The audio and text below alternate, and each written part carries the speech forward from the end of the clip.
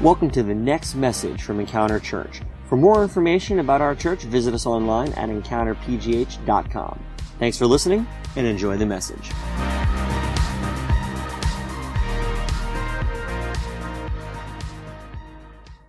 This is one of my favorite series that we talk about, and before I get started, let me introduce myself. My name is Heather Lanza, and I'm part of the leadership team here at Encounter, and as always, it's an honor and pleasure to be able to be up here this morning and continue on this series and share what God's put on my heart. But before we get into this series, as much as I love it and I'm excited to share with you about Ruth, because it is Mother's Day, how many out there are mothers? Can you raise your hand?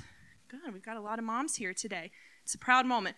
Well, we can't go through a Mother's Day without a sappy, tear-filled Mother's Day video, so I've picked one out especially for you. So grab your tissues now and turn your attention to the screen for this video, and then we'll get started with our message in just a minute. I heard all those sniffles out there. Isn't that great?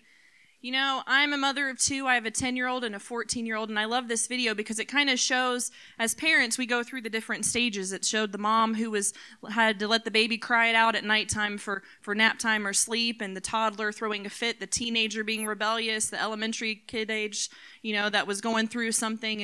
And as moms, this is what we go through. But I love at the end, it describes us as mighty. And, it's not an easy challenge to be a mom, but it's definitely a rewarding challenge. I look at my kids every day, and I'm thankful and blessed that I can be their mom. So let's just give all the moms out there a hand real quick, because it's a job and it's a challenge. But you know what?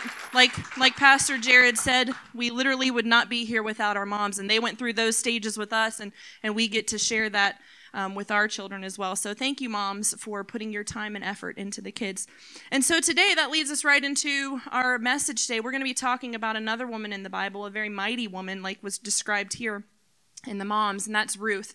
And Ruth is a very short book of the Bible. It's only 4 chapters. But if you guys want to go ahead, if you have your Bibles with you, go ahead and turn to the book of Ruth. It's kind of going to be a little bit of a storytelling today. We don't have time to read through the entire book of Ruth. So we're going to read bits and pieces, and then I'm going to tell you a little bit about the story. But what I want you to know about this series that we do, Heroes and Villains, they're not just characters in the Bible. They're not just people that we hear about. These stories, these life situations, they describe us. These are real people who went through situations, and they're in the Bible so that we can learn, so that we can grow from them. So last week we learned about Cain, and about he was one of the villains in the Bible, and about how he killed his brother. And we learned how we should not act and how we cannot follow in his footsteps. And today we're going to learn about Ruth and how Ruth can impact our lives as a hero, as a mighty woman of the Bible. So we're just going to start out, and I'm going to tell you a little bit about Ruth. We're going to start right from the beginning. The beginning of Ruth leads us into the story of a woman named Naomi and her husband, Elimelech. And Elimelech was in Bethlehem. Both him and Naomi lived in Bethlehem. They had 2 sons. And there was a famine that was taking place in this time. And so they decided they were going to leave Bethlehem before the famine took place and moved to a land called Moab. And so Naomi and Elimelech moved to Moab with their 2 sons. And we find out shortly as Ruth starts, the book of Ruth starts, that Elimelech dies. And so Naomi is left with her 2 sons. And her 2 sons end up marrying two girls. So they marry Ruth, and then the other daughter-in-law was Orpah. And so we find out that they were married for about 10 years or so. I had to do a little research to find out how long the timeline was. So about 10 years after their father had died, the 2 sons died. We don't know specifically why they died. It's most likely people in this time and age, they didn't live very long because of the famine, because of sickness and illness that was going around. So 10 years after they married the daughters, they passed away. And that left Naomi with 2 daughter-in-laws. Now, just a brief history lesson to kind of catch you up on this time and age.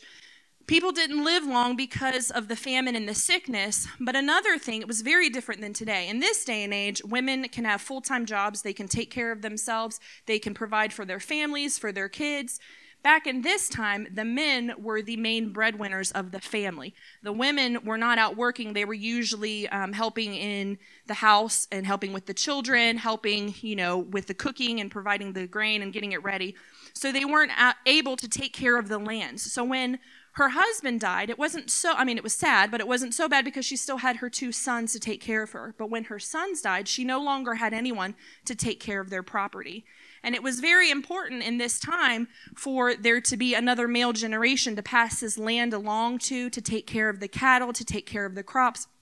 And Naomi and her two daughter-in-laws no longer had anyone to take care of the property anymore. And so she's faced with a very difficult decision. Not only is she we find out in the beginning that she's very distraught. She's frustrated. She's angry with God because she not only lost her husband, but now she's lost her two sons. And she's also lost her livelihood because she has no one to take care of her land, her property, and what was supposed to be passed on to generations going forward. She no longer has that because neither of her daughter-in-laws had children. And so Naomi is in a very negative place. She's very frustrated. And so she says to Ruth and to Orpah, all right, let's leave. I hear that the famine has left Bethlehem, so let's go back to my homeland and we'll see, if we can find hope there. And maybe someone will have pity on you and be your family redeemer. And what family redeemer means, also a little history lesson of this. Back in this time, people got married pretty young. And it was very important that they had children right away and that they had a son to continue on that family heritage like we talked about a second ago. And so neither of them had children, and they had already been married. And doing a little digging on this, Naomi probably would have been around in her 60s, and Ruth and Orpah probably would have been in their 30s or so. And that age group was kind of past the age of someone wanting to marry. And for lack of better words, they were used goods. So it was unlikely for them to get remarried or for a man to want to marry them and continue on the family name with them. But Naomi's saying, hopefully you can go back, to your hometown. They're on their way to Bethlehem, and she stops and she says, okay, Ruth, okay, Orpah, you don't have to go with me. I'm going to go home. You go back to your home of Moab, and maybe someone will have pity on you. They'll marry you. They'll be your family redeemer, and you can continue on your life. And so Orpah says, okay, peace out. I'm leaving. And so she goes back to Moab. But Ruth stops and says, no, I'm not going to go. And that's where we're going to pick up in our first Bible passage here, which is Ruth chapter 1, verses 16 through 18. It's also up here on the screen if you don't have a Bible with you. And so this is right after Ruth has said to Naomi, I'm going to go with you. But Ruth replied, don't ask me to leave you and turn back. Wherever you go, I will go. Wherever you live, I will live. Your people will be my people, and your God will be my God. Wherever you die, I will die, and there I will be buried. May the Lord punish me severely if I allow anything but death to separate us. When Naomi saw that Ruth was determined to go with her, she said nothing more. And so they began their journey on to Bethlehem. And the Bible's not very clear on why Ruth decided to stay with Naomi. She didn't have any ties anymore. She didn't have a husband to help her bear children, so to continue on the family name. So she really had no ties to Naomi anymore. But we know that for 10 plus years, they were a family. And so I imagine in Ruth's mind, she's thinking, you know what, you are my family. We've been together for this long. I would rather live life alongside of you than go at it alone and try to go backwards. In the Lanzas, we have this family saying that we go by, family helps family. And it doesn't matter what the situation is. It doesn't matter the time of day or night. It doesn't matter if it's going to inconvenience you. It doesn't matter what's going on. If you need me, I will be there because family helps family. My mother-in-law says this all the time to us, family helps family. And it's become kind of our Lanza life motto. And I imagine this is kind of how Ruth is. She sees that Naomi is in a bitter, lonely place. She's lost her husband. She's lost her sons. She's bitter. She's angry at God. And Ruth was not a Jewish woman. She was raised in Moab, so they believed in a lot of idols and worshipped idols. But she had been raised by, or been in the family of Naomi and her son. So she had learned what a Christian life looks like because they were from Bethlehem. They were Jesus. They knew, that they were worshiping the Savior and the promised one that was soon to come. And so I'm sure that she realized, I want to live this life. I want to be with him. I don't want to go backwards. And you're my family. And I see that you're struggling. So I'm going to be with you. I'm going to help you through this because family helps family. And that's the only reason I can think of that Ruth would stay with her. And so now we're going to go into chapter 2. They have finished their journey and now they are in Bethlehem. Now, like I said before, Ruth is probably in her mid-30s or so, and Naomi is 60s, 70s, somewhere around there. So Naomi is too old to really work for the family. In this day, they would go out in the fields and work the fields or so on. But Naomi's a little too old, and Ruth knows that. So Ruth steps up and says, you know what, I'm going to take care of this family. I'm going to do what I have to do to take care of Naomi because she's taken care of me. And so Ruth goes out and she tells Naomi, you know what, I see that there's harvesters out in the fields and they're picking grain. So I'm going to go out and I'm going to walk behind them and pick up the scraps on the ground. Now this is like, they go out there and they're collecting all the grain and all the harvest. And she's probably picking up 2 or 3 little pieces behind these, but that's what she's going to do because she wants to work for her family. And so every day she makes her way out of these fields to take it back so that they have food to eat. And then they can probably also sell some of it to have just a small amount of money to take care of Naomi and to take care of herself. And so every day she begins doing this. She goes out into the field and she collects the leftover harvest from the harvesters. And so one day she finds herself in a field that she's collecting from, and it's owned by a man named Boaz. And Boaz is a fairly wealthy man. He owns his own land. He owns these harvesters, and he's out there, and he's watching and seeing. We learned that Boaz is a very good man. He's very appreciative of his workers, and he's always out there thanking them for all their hard work and what they've been doing. And he sees a lady kind of hanging out in the back, picking up the scraps, and he asks one of his servants, he goes, hey, who's that lady? Who's that woman out there that's picking from, these scraps? And his servant says, that's Ruth. She's the daughter-in-law of Naomi. And we learned that Boaz is actually a relative of Naomi's deceased husband. So he is within the family line. And so he tells his servant, you know what, let's leave some extra out for her and let her pick that up. And so, Ruth continues to collect this grain for her and Naomi. And then one day Boaz says, you know what, I want to talk to Ruth. I want to have a conversation with her. I want to let her know that she has free reign to pick from my harvest. Every day I want her to come to my field and to pick. And so we're going to pick up in chapter 2, verses 10 through 12. And this is where Boaz has just told Ruth that she has free reign to collect after the harvesters in her field. Now, the reason he's letting her know she has free reign is because there would be other workers who would probably give her a hard time, or some of the other ladies that was harvesting in the field would be like, hey, you're taking my hard work. What are you doing? And so he's saying, leave her alone. She has free reign. And so Ruth chapter 2, verses 10 through 12. Ruth fell at his feet and thanked him warmly. What have I done to deserve such kindness? She asked, I am only a foreigner. Yes, I know, Boaz replied. But I also know about everything you have done for your mother-in-law since the death of your husband. I have heard how you left your father and mother and your own land to live here among complete strangers. May the Lord, the God of Israel, under whose wings you have come to take refuge, reward you fully for what you have done. So here Boaz is seeing what Ruth has done. He hears the story that Ruth went out of her way to follow Naomi, to come to Bethlehem, to take care of Naomi, who she really had no reason to. She didn't have any binds to Naomi, but she's taking care of her. And Boaz is seeing that and saying, what a great job. Here, you know what? Take what you can. I want to bless you. Please just come to my fields and I will make sure that you are taken care of. And so that brings us to our first point today, which is how we live and face life impacts the people and relationships around us. How we live and face life impacts the people and relationships around us. One of the things I love about the story of Ruth is she's such a mighty woman. She lost her father-in-law. She lost her husband. She lost family. And now her sister-in-law has also left the family. But you don't hear about Ruth complaining. You don't hear about Ruth griping or being bitter or being frustrated. But instead she stands up and says, I'm going to do what I need to do to take care of this family. She knows that how she faces the next step of her life impacts everyone around her. And so we see Naomi, who was in a very bitter place. In the first chapter of Ruth, Naomi is talking about how bitter she is, how she's frustrated, how she's angry with God because he took away from her what was hers. But Naomi now is seeing the favor that Ruth has over her life, that God is saying, you know what, you are faithful, you are strong, you are a powerful woman, and I'm going to provide for you through Boaz. And Naomi sees this, and so Naomi's attitude starts to transform because she's seeing the positivity that Ruth is displaying. You know, in our own lives, if I were to wake up in the morning and I'd be like, I hate today. Today's awful. I don't even care.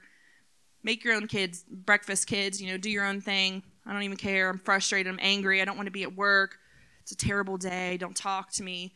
that is going to affect everyone that I come in contact with, because now they're going to see that and be like, oh, what's wrong with her? Well, today's kind of a crappy day too, so I don't want to have anything to do with it. And it's going to start rubbing off on people.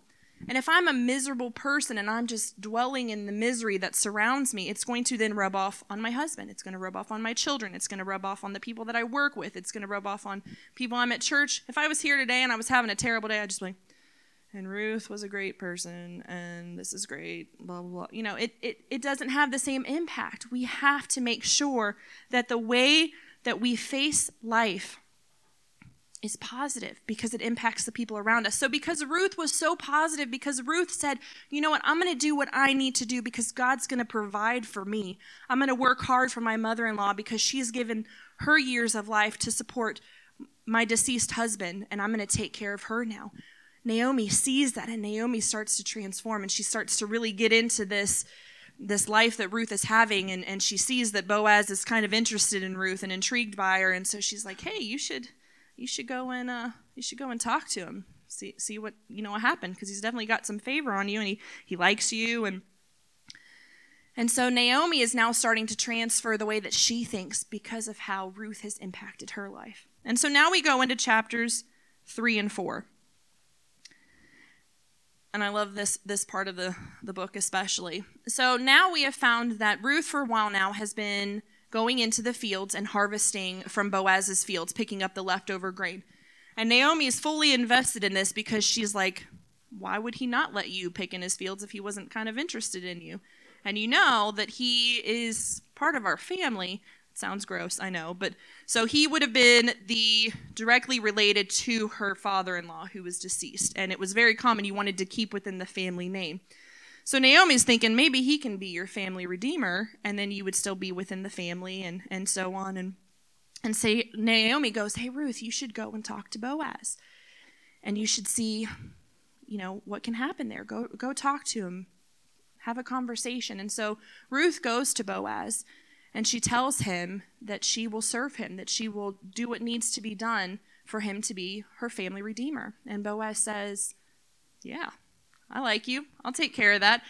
But then he says, but you know what? There's actually someone who's in more direct line as your family redeemer than I am. And I would imagine Boaz, it doesn't say this in the Bible, but I love to read, and I love the way that books portray things. So in my mind, I'm thinking Boaz is like, man, I have to talk to this other person because he's more directly related, but I really like you, so we're going to see what happens. And so Boaz goes and talks to this other relative. And so he begins the conversation saying, hey, so Naomi's back in town, and she had to leave Moab. She still has land there because her husband and her sons have passed away. And so they need someone to redeem this land, to take over this land so that it can remain within the family name. And so this other guy's like, sure, I'll take on the land. No big deal. He's probably thinking more money for me. But then Boaz says, oh, but wait. It also means that you need to marry this lady that kind of comes with the property. Her name's Ruth. It's kind of a deal. Like, you have to take them both. And then the other guy's like, I'm out. And he's like, no, maybe you should be the family redeemer. You know them better. You've been around. Go ahead. Take on, being the family redeemer. And I imagine Boaz is kind of like, yes, I have won the prize. And so now we go into Ruth chapter 4. I love this story. It's like the Bible love story. It's great. And so now we're going to go into Ruth chapter 4, verses 9 through 10. And this is where Boaz has so the way this works is it has to be kind of like a committee when they take over the family property, or he's going to marry Ruth. So what's happening now is he met with this man, and there was also some local people within the community who had to say and hear everything that happened. And they have heard this other man say, I'm not interested. Boaz can now be the family redeemer. And so now Boaz and the elders are standing there, and this is where we're going to pick up verse 9. Then Boaz said to the elders and to the crowd standing around, you are witnesses that today I have brought from Naomi all the property of Elimelech, Chilion, and Mahlon. That's the two sons-in-laws. And with the land I have acquired, Ruth, the Moabite widow of Mahlon, to be my wife. This way she can have a son to carry on the family name of her dead husband and to inherit the family property here in his hometown. You are all witnesses today. And now we're going to skip ahead to verse 13. So now Ruth now knows that Boaz has said he is going to be the family redeemer. Verse 13, so Boaz took Ruth into his home, and she became his wife. When he slept with her, the Lord enabled her to become pregnant, and she gave birth to a son. Then the woman of the town said to Naomi, "Praise the Lord, who has now provided a redeemer for your family. May this child be famous in Israel. May he restore your youth and care for you in your old age, for he is the son of your daughter-in-law who loves you and has been better to you than 7 sons." That's a pretty incredible compliment, because sons were so important there in this time because they needed to carry on the family generations. It was so important to have sons. And so she's saying she loves you more than 7 sons could have loved you. So 7 times over, Ruth loved you and was faithful to you and cared for you. And it later says that Naomi took that son as her own and loved him like a grandson, took care of him, and was so proud of Ruth. And so this brings us to our second point, which is God can take the brokenness and turn it into blessings that go beyond ourselves. Naomi was a broken person, and Ruth could have been broken. Ruth could have looked at this and said, "My life is over. I have lost a husband. I have lost my livelihood. I have no one to take care of me. I have nothing to live for. So instead, I'll go home, live with my mom, and probably just live within the house because no one's going to want to marry me because I'm used goods and I'm older and it's not what people are looking for." But instead, she said, "No, I'm going to continue life. And I'm going to do what God has asked me to do. And I'm going to be strong. And I'm going to be faithful. And I'm going to be a mighty woman for God. And I'm going to do what's needed to make it where I need to make it." And because of that, Naomi then turns her life around and sees that God is good and God is faithful and God has provided for her family through all the tragedy. So God can take that brokenness in our lives. He can take that sadness, that frustration, that bitterness, that anger, anything we're going through. He can take that and he can turn it around to use it so far beyond ourselves, which is incredible. God is such a good God. So God took a terrible situation of these men dying within their family, and he rebuilt Naomi's faith in God and used Ruth for something so much mightier than she could have ever imagined.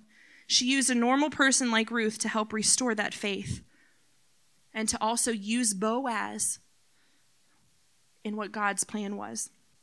And so here's the cool thing about Ruth that maybe some of us don't know. So Boaz and Ruth had a son, and his name was Obed. And Obed was the father of Jesse. And Jesse was the father of David. And we know throughout the timeline of the Bible that David was the direct line to Jesus being born. So because Ruth stood strong, because Ruth was a mighty woman who fought for what was important for her family, for her God, for her beliefs, she then in return married a man, had a son, and Jesus was born to save us all. And that's our big point for today. When we live our lives for others instead of ourselves, we make a much bigger impact on the world around us. The decisions we make, the choices that we do, they impact everyone. It's not just about us. The choices that I make today affect my children. They affect my friends. What I say here today affects what God has to say through me to you. My relationship with each and every one of you, it affects how you go throughout your day, just like your relationships with people affect everyone else. It goes so far beyond ourselves, the way that we raise our children, the way that we treat our friends, our coworkers. It goes so far beyond ourselves. You know, I have 2 examples in my life of people who took a situation and turned it around to change their lives. One is my mom. My mom did not grow up in the most loving home. There was not much affection or loving nature. Her parents were not very involved in her life. And so she didn't grow up knowing or being so loved. But my mom made the decision, when I have kids, I'm going to turn that around and make that different. And so I can't even tell you, every day, 100 times a day, I heard, "I love you." They were at my events. They cared about me. They made sure that I knew that I was loved, that I was appreciated, that I was important, because she knew what it felt like from her parents not to feel that way. Another example is my mother-in-law. She grew up with an alcoholic father and never hearing. I think she said she maybe one time heard the words "I love you" within her family. It wasn't something they said. They weren't affectionate people.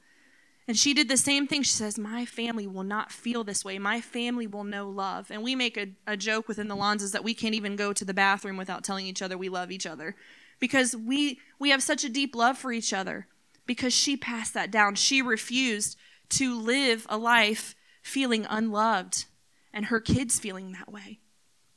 And so when we live our lives for others instead of ourselves, we make a bigger impact on the world around us. So the choices we make are very important. And another thing I was thinking about this morning when I was going through my message, another important thing that we can learn from Ruth is that we need to move past the situations in our lives. When things get thrown at us, and a couple months ago I talked about how I had really struggled with fear in my life, and it was just such a debilitating thing in my life, just held me back so hard. But what I love about the story of Ruth is that she went through the same thing that Naomi went through, but she chose to face it head on and say, this will not control me. This will not rule me. Instead, I'm going to face it head on, and I'm going to make the decision to be positive. So when you're going through something in your life, don't let it rule your life. Don't let the sadness, don't let the frustration, don't let the anxiety, the depression, whatever you're going through, don't let it rule your life. Instead, say, I'm going to face it head on and know that God has a plan for me. God has a purpose for me. And I'm going to follow that, and I'm going to find my strength, my power, my might in God. And just like that Mother's Day video showed us, you see the door slamming and the moms just kind of standing outside the doors during these phases of their kids. We need to take that slammed door and know there's something else, and that we can face it. We can be those mighty men and women for God. It's not just about moms today. It's about all of us. So don't let the struggles in your life overtake what God has planned for you. Be a mighty warrior for God. Know that his plan is bigger, that what you do in your life impacts those around you. And if you make the decision to move forward instead of dwelling on it, God will bless you for that. And God will make you stronger because of it. Because I tell you what, when I looked fear in the face and I said, you don't have authority over me anymore, it's been like night and day in my life, because I have a situation come forward and I said, no, it's not going to happen. I choose to believe in faith instead of fear. And so when we face life head on, like Ruth did, instead of dwelling in that self-pity, it makes all the difference in the world. It not only affects your life and how you look at life, it also affects those around you. So I would just encourage you to take this story of Ruth and know that we can be like this. We can look life head on. We can face those struggles and we can move past them. We can be that influence in other people's lives. Know that you are strong, that God made you just the way you are for a reason, and you can be mighty through that. Next week, we're going to be learning about another villain, Pontius Pilate. So I encourage you to be here next week for that. But for now, Aaron's going to close us out in a worship song.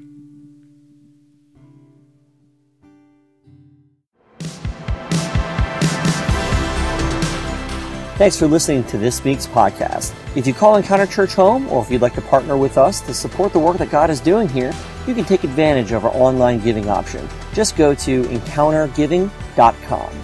Also, stay up to date with us throughout the week by following us on Facebook, Twitter, and Instagram at EncounterPGH. Thanks for listening, and we'll see you next week.